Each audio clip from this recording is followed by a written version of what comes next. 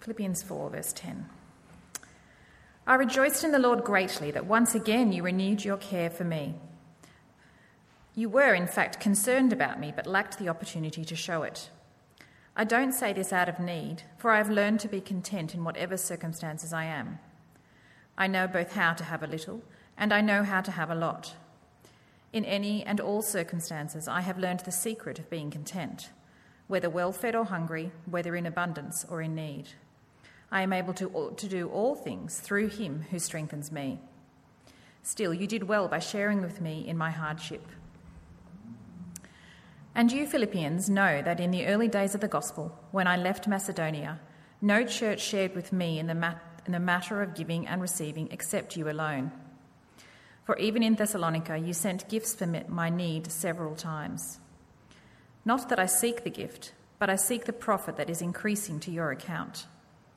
But I have received everything in full, and I have an abundance.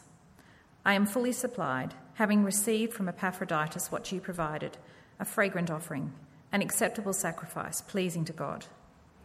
And my God will supply all your needs according to his riches in glory in Christ Jesus. Now to our God and Father be glory forever and ever. Amen. Greet every saint in Christ Jesus. Those brothers who are with me greet you. All the saints greet you, but especially those from Caesar's household. The grace of the Lord Jesus Christ be with your spirit. This is the word of the Lord.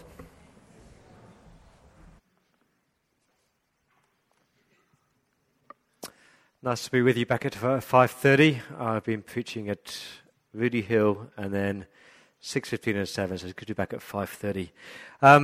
This is our last sermon in Philippians. I've loved preaching through Philippians. Just so you know where we're heading, so we've got mission focus next week, then Easter, and then after Easter, one questions for God, and after one question for God, we've got Ecclesiastes, which I'm also excited about. Let me pray for us tonight. Father, your word promises that it will not return to you empty. So thank you, Father, that you do speak to us through your living, active word. And we pray that you would encourage, correct, edify, and nourish, support us, rebuke us. Do whatever you need to do in us, Lord, that we might see you and hear you tonight. In Jesus' name, amen. I love the story of the airline pilot who is flying over a lake. And he looks down at the lake, he says to his co-pilot, "See that lake down there? As a little boy, I used to sail on a little boat and go fishing in that lake. And when I was young, I used to look at the planes go overhead and thinking, I long to be an airline pilot. And you know what, today I'm flying over a lake, and in some ways, I long to be a little boy again back on that lake without all the cares of this world." And I love that story. I do think it sums us up, that we always long for something we don't yet have. Our society has been described as the age of discontent or dissatisfaction. In many ways, that's true, See if any of this resonates. If only I had more money, then I'd be happy. If only I had more time to spend my money, then I'd be happy. If only I had a less stressful job, then I'd be happy. If only I wasn't so bored in my job, then I'd be happy. If only I had that partner that I long for, or the house that I long for, or the suburb I want to live in, then I'd be happy. If only I had more hair, then I'd be happy. If only I had more muscles, then I'd be happy. If I had a slimmer body, then I'd be happy. And it kind of like, we're never satisfied, are we? There's always something in our life that we are lacking, that we think is the silver bullet for true happiness. Do you know in Sydney that the majority of people live well beyond their means? Always spending stuff on stuff that they think will make them happy. And here in the North Shore, on average, people move every 5 years. They move house every 5 years, always wanting a bigger house or a better suburb, looking for the better life. we are profoundly discontent.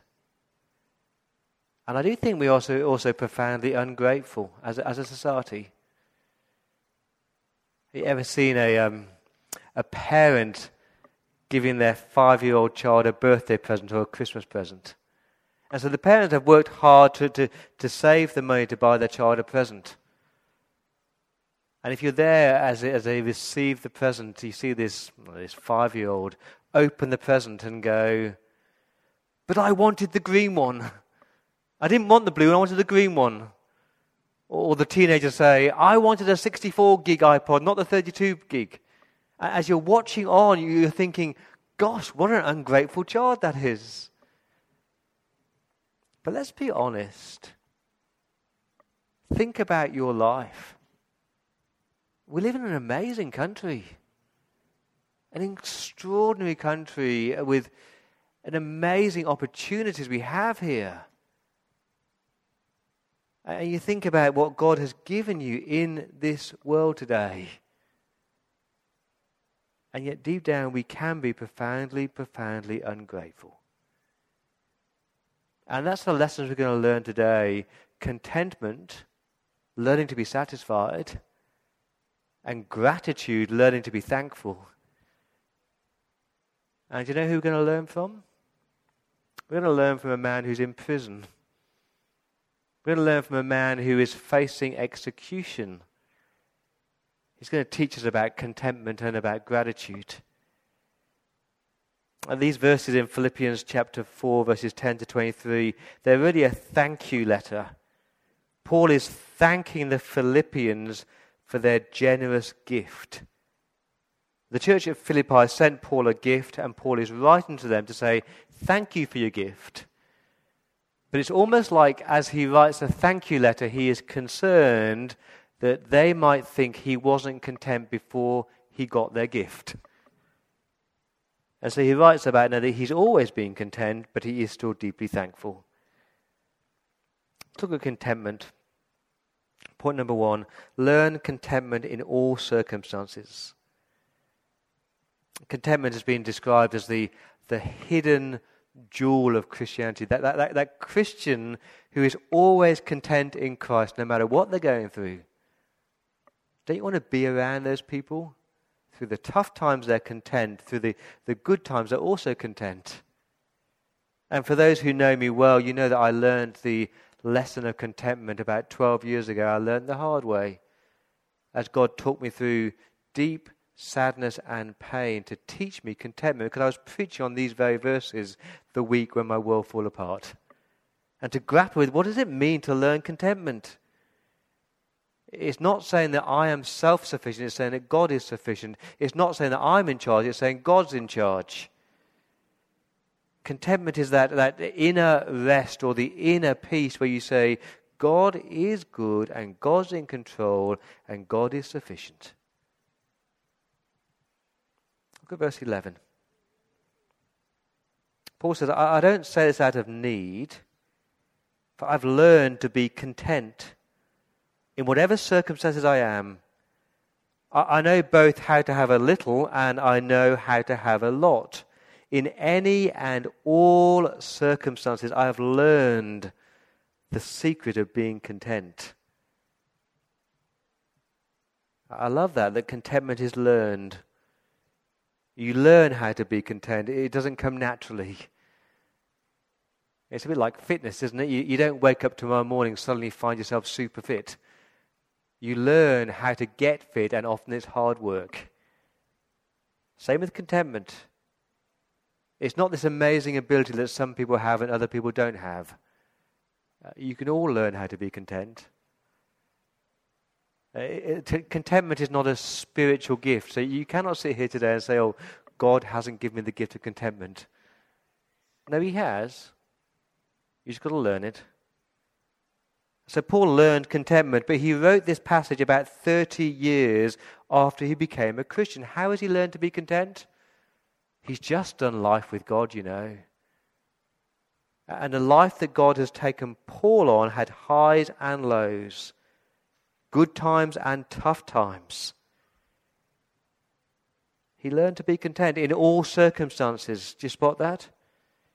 He says, verse 12, I know both how to have a little and I know how to have a lot. Paul looks back at his life and says, there were moments in my life where I had nothing. I was shipwrecked, I was naked, I was hungry, I was homeless, I was at rock bottom. But in that circumstances, God taught me how to be content. And there's moments in his life where he had everything. A rich, abundant, flourishing, wonderful life. He says, whether I have nothing or I have everything, I've learned to be content.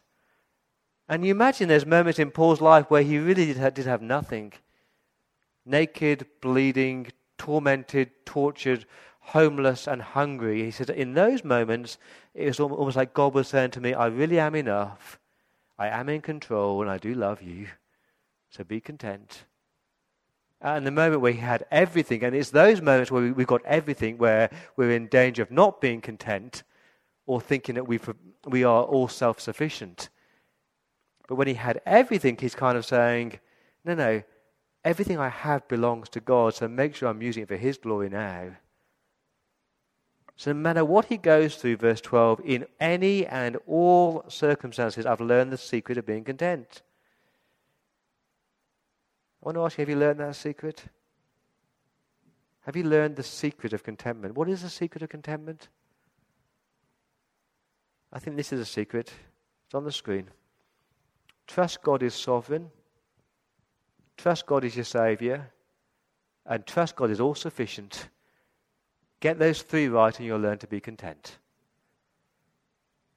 Do you really believe God is sovereign? Do you really believe God's in control all the time? And that nothing takes God by surprise? Paul did. He says in verse 11, I don't say this out of need. But he was in need. He was in prison. He was hungry. He was starving. But what he's saying there is that, yes, he was in need, but God would provide for his needs. He knew God was in control all the time. And what's extraordinary is that Paul wrote this letter from a prison cell, and he wrote Philippians, Ephesians, Colossians, and Philemon from the same prison cell. And yes, he asked for prayer, but he never once asked for money. It's almost he's saying, I do trust God to provide. Sometimes in abundance, sometimes he withheld, because God gives and God takes away, but blessed be the name of the Lord. Do you believe that? God's always in control all the time. That every day ordained for you was written in God's book before one of them came to be. You will never learn to be content if you don't believe that. Because you'll always be questioning, is God in control here? What's God doing here?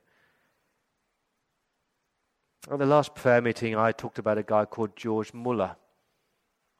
I love his story. I love his faith. A man who lived believing that God was in control of every moment of every day. If you know his story, he actually established orphanages for thousands of orphans. But he never once asked for a cent. He just trusted God to provide. I'll read from his journal, the 8th of February, 1842. Just enough food for one more day. Lord, give us today our daily bread. Lord, we have no money for tomorrow's bread, or milk, or coal for the fire. Lord, I trust you're in control, so please provide. So he woke up next day, not knowing whether there's enough food for the day. He walked to the orphanage, and as he opened the door, he was greeted by the sight of food. Because a Christian businessman had been walking past that morning. And about half a mile past the orphanage, he stopped and thought, those kids there, they might be in need. And so he was late for his business meeting. He turned around, he walked back to the orphanages, and he provided enough money for food for that day. And I share that story because, that in the Lord's Prayer, give us today our daily bread, we don't really pray it because we've got enough food for the next month, haven't we? Do you believe that God's in control of providing for you for today and tomorrow and the next day? And he might take you down to the wire. But he sees, he knows, he's in control.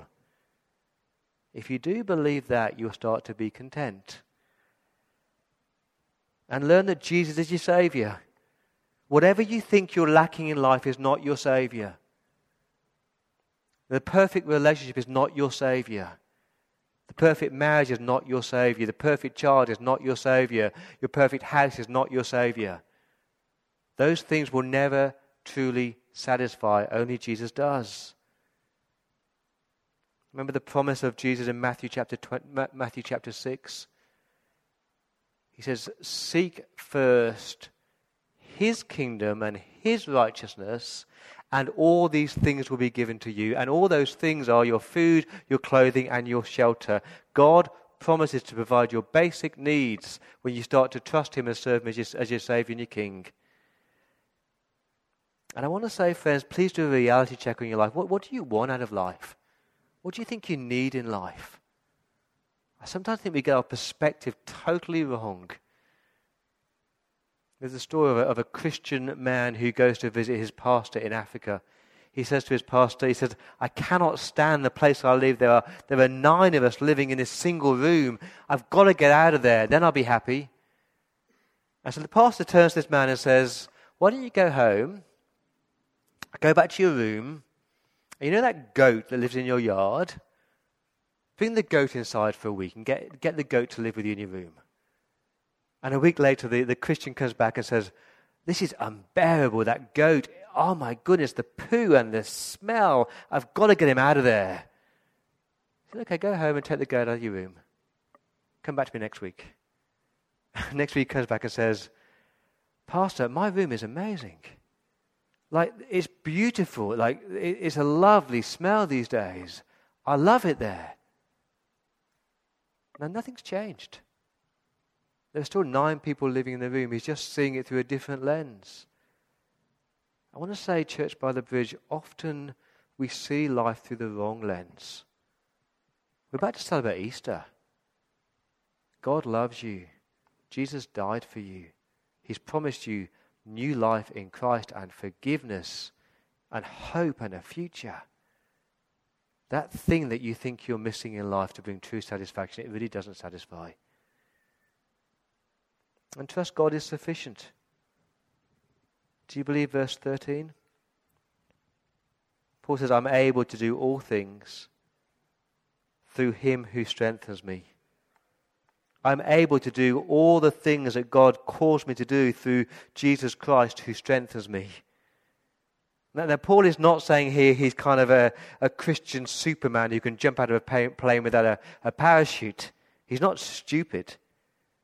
But what he's saying is that whatever God calls him to do, whatever circumstance God places him in, he can live in that situation through Jesus because he's in Christ, and Christ does strengthen him, and Christ does empower him, and Christ does equip him. Do you believe that?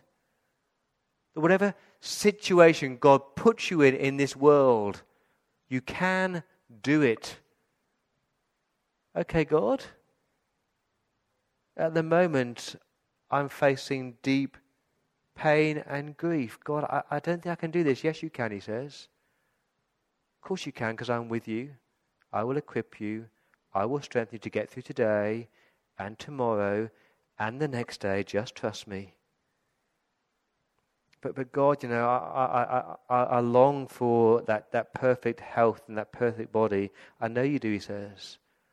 But just trust me that today I'll be with you and I'll strengthen you and I'll equip you. The thing I love about God, you know, is that He often doesn't show you the next 5 years or even the next year. Because if He did, you'd crumble and say, I can't do that, God. And what God does, He just shows you the next day and the next day and the next day. He says, I'm sufficient for you today. I'm strengthening you for tomorrow.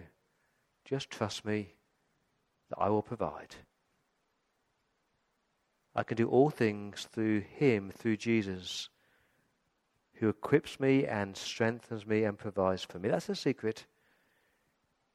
To know that God is sovereign, to know that Jesus is your Saviour, and to know that He really is all sufficient. Here's a test for you to see whether you're content. Remember that verse from chapter 1, verse 21, where the Apostle Paul says, "For me to live is Christ." Remember that sermon? Fill in the blank. For me to live is... If for you to live is money, you'll never be content because you'll never have enough money. If for you to live is your marriage or your family, then you'll never be content because people always let you down. If for you to live is property or finances or the right suburb, you'll never be content because you never get the house that you really want. If for you to live is your health, then you've got a problem because we're getting old and our bodies will fail. But for me to live is Christ. If you put Christ at the center of your life, saying he is sufficient and my satisfaction comes from him, then maybe you'll just be content and trust him. When I was going through this situation 12 years ago and grappling with these very verses to preach on, someone gave me a quote that I absolutely hated. Hated it. But it's right. I don't know who wrote it. It said this: I may not have the job I want. I may not have the house that I want. I may not have the marriage or the kids that I long for. I may not have the friends or the family that I long for. I may not have the looks that I want or the health that I want. But I do have Jesus Christ. And he is all that I need. Do you believe that? You've got Christ. He is sufficient. Number 2, be grateful. Please be grateful. The Philippians were true partners, and they saw a need, they met the need, they provided some money. And Paul is basically writing to say, thank you so much. His heart is full of gratitude and thankfulness for their gift. Verse 15, you Philippians know in the early days of the gospel when I left Macedonia, no church shared with me in the matter of giving and receiving except you.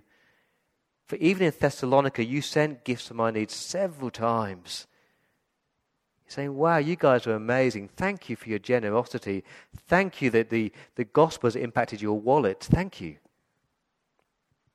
But then 3 times he said, I actually don't need your money. In verse 11, I don't say it's out of need. Verse 17, I don't seek the gift.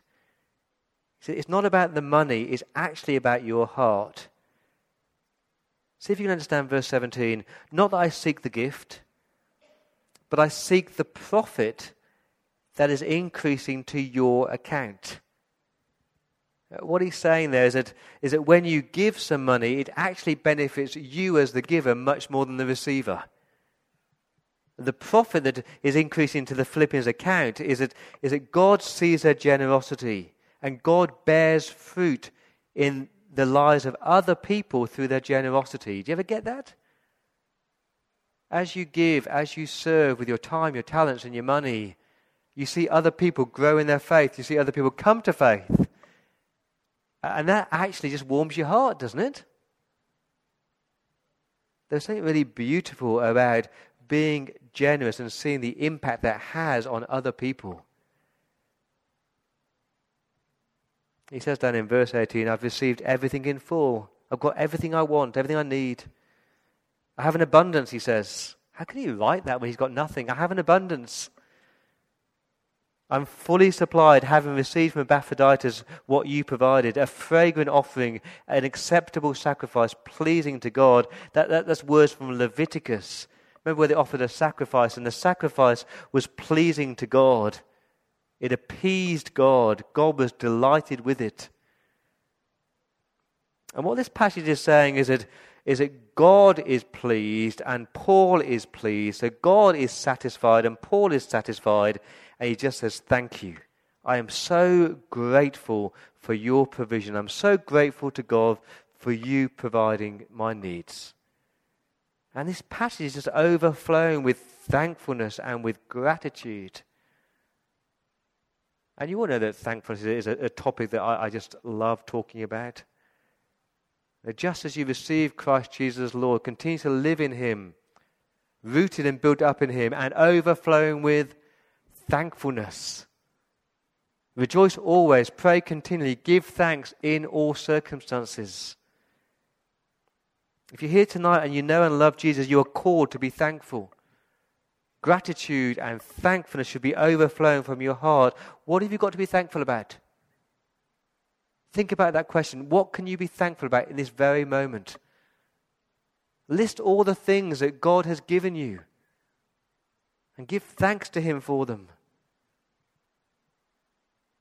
And how about we actually thank each other a bit more? In verse 10, I rejoiced in the Lord greatly that once again you renewed your care for me, saying, thank you, Philippians, that you cared for me. Thank you that you provided for my needs. Verse 14, you did well by sharing with me in my hardship. Thank you that you really entered into my burdens and you carried my burdens with you. Thank you, church. I do want to say thank you, church. Thank you, church, for the way that you provide for the Dale family. Thank you for the way that you carried our burdens 2 years ago when Rachel's in hospital. Thank you for the way that you pray. Thank you for the way that you give so generously so that gospel work can happen here. Thank you for the way that you get alongside me and just speak a word of encouragement. Thank you to all these musicians who every week just give your time and your talent so we can praise God in song. Thank you for those guys at the back, for Steve and for Jess on the sound so we can hear the sermon or you can hear the music. Thank you for those who turned up early this afternoon to put out leaflets or to do communion. Thank you for those who welcome. Thank you for those who do supper. Just thank you for the way that as we as a church get together so that we can honor and praise God. Thank you. Just thank you for being you and for your generous hearts. And my challenge for us, church, is that if you develop this thankfulness muscle in you, if you work hard at it, if you wake up each morning overflowing with thankfulness, and you stop and you say, well, thank you, God, for a new day. Thank you for sleep. Thank you for a bed to sleep in. Thank you for a roof over my head. Thank you, I can open the cupboard and pull out some Weet-Bix. Thank you, Lord, that I can have some breakfast this morning. Thank you for work to go to. Thank you for a car to drive. Thank you for this city to live in. Thank you for a body that just about works. Start to thank God for stuff, and then maybe thank other people. As you see someone that you can give thanks for, tell them, I'm really thankful for you. Thank you for the way you do this for me. Now, what's going to happen to you? You'll be a different person, you know. You won't be grumbling or complaining. You won't be whinging. You'll be full of contentment and full of gratitude. And you've got to believe the promise of verse 19. My God, he says, our God, the God who loves us, the God who died for us, the God who knows us, our God will supply all your needs. Not your greeds, not your wants, but your needs. He sees, he knows, he supplies. My God will supply all your needs according to his riches in glory in Christ Jesus. Whatever you need in life to keep on living a life worthy of the gospel, he will provide that. And when you understand that, then you start to live as a person who really does give all the glory to God. Now to God, our Father, be glory forever and ever. Amen. So 2 really simple lessons. Be content and be grateful. It doesn't come naturally, but we're called to learn it. Let me close with this story. Legend has it that there's a man who longed to meet the Apostle Paul, desperate to meet this man who he'd heard so much about. So Timothy arranged for this man to meet the Apostle Paul in jail. And he walked into the cell, and this old, thin, hungry-looking man was lying there. Nothing much to look at. 5 minutes later, he came out of the cell, and he said to Timothy, wow, that man is amazing. Like, he's just full of hope and joy, and he's content, and he's happy. What's the secret? Quote. Timothy says, did you not guess? Paul's just in love. And the man looked puzzled. In love, he said. In love with who? Timothy said, Paul is in love with the Lord Jesus Christ. Paul is in love with the Lord Jesus Christ. And the man looked even more bewildered and said, is that it? Is that all? And Timothy smiled and said, yes. That's it. That's everything. You just need to be in love with Jesus. So I'll ask you, are you in love with Jesus? Do you really love him? Is he your everything? If he is, you'll be content and you'll be grateful. Let me pray.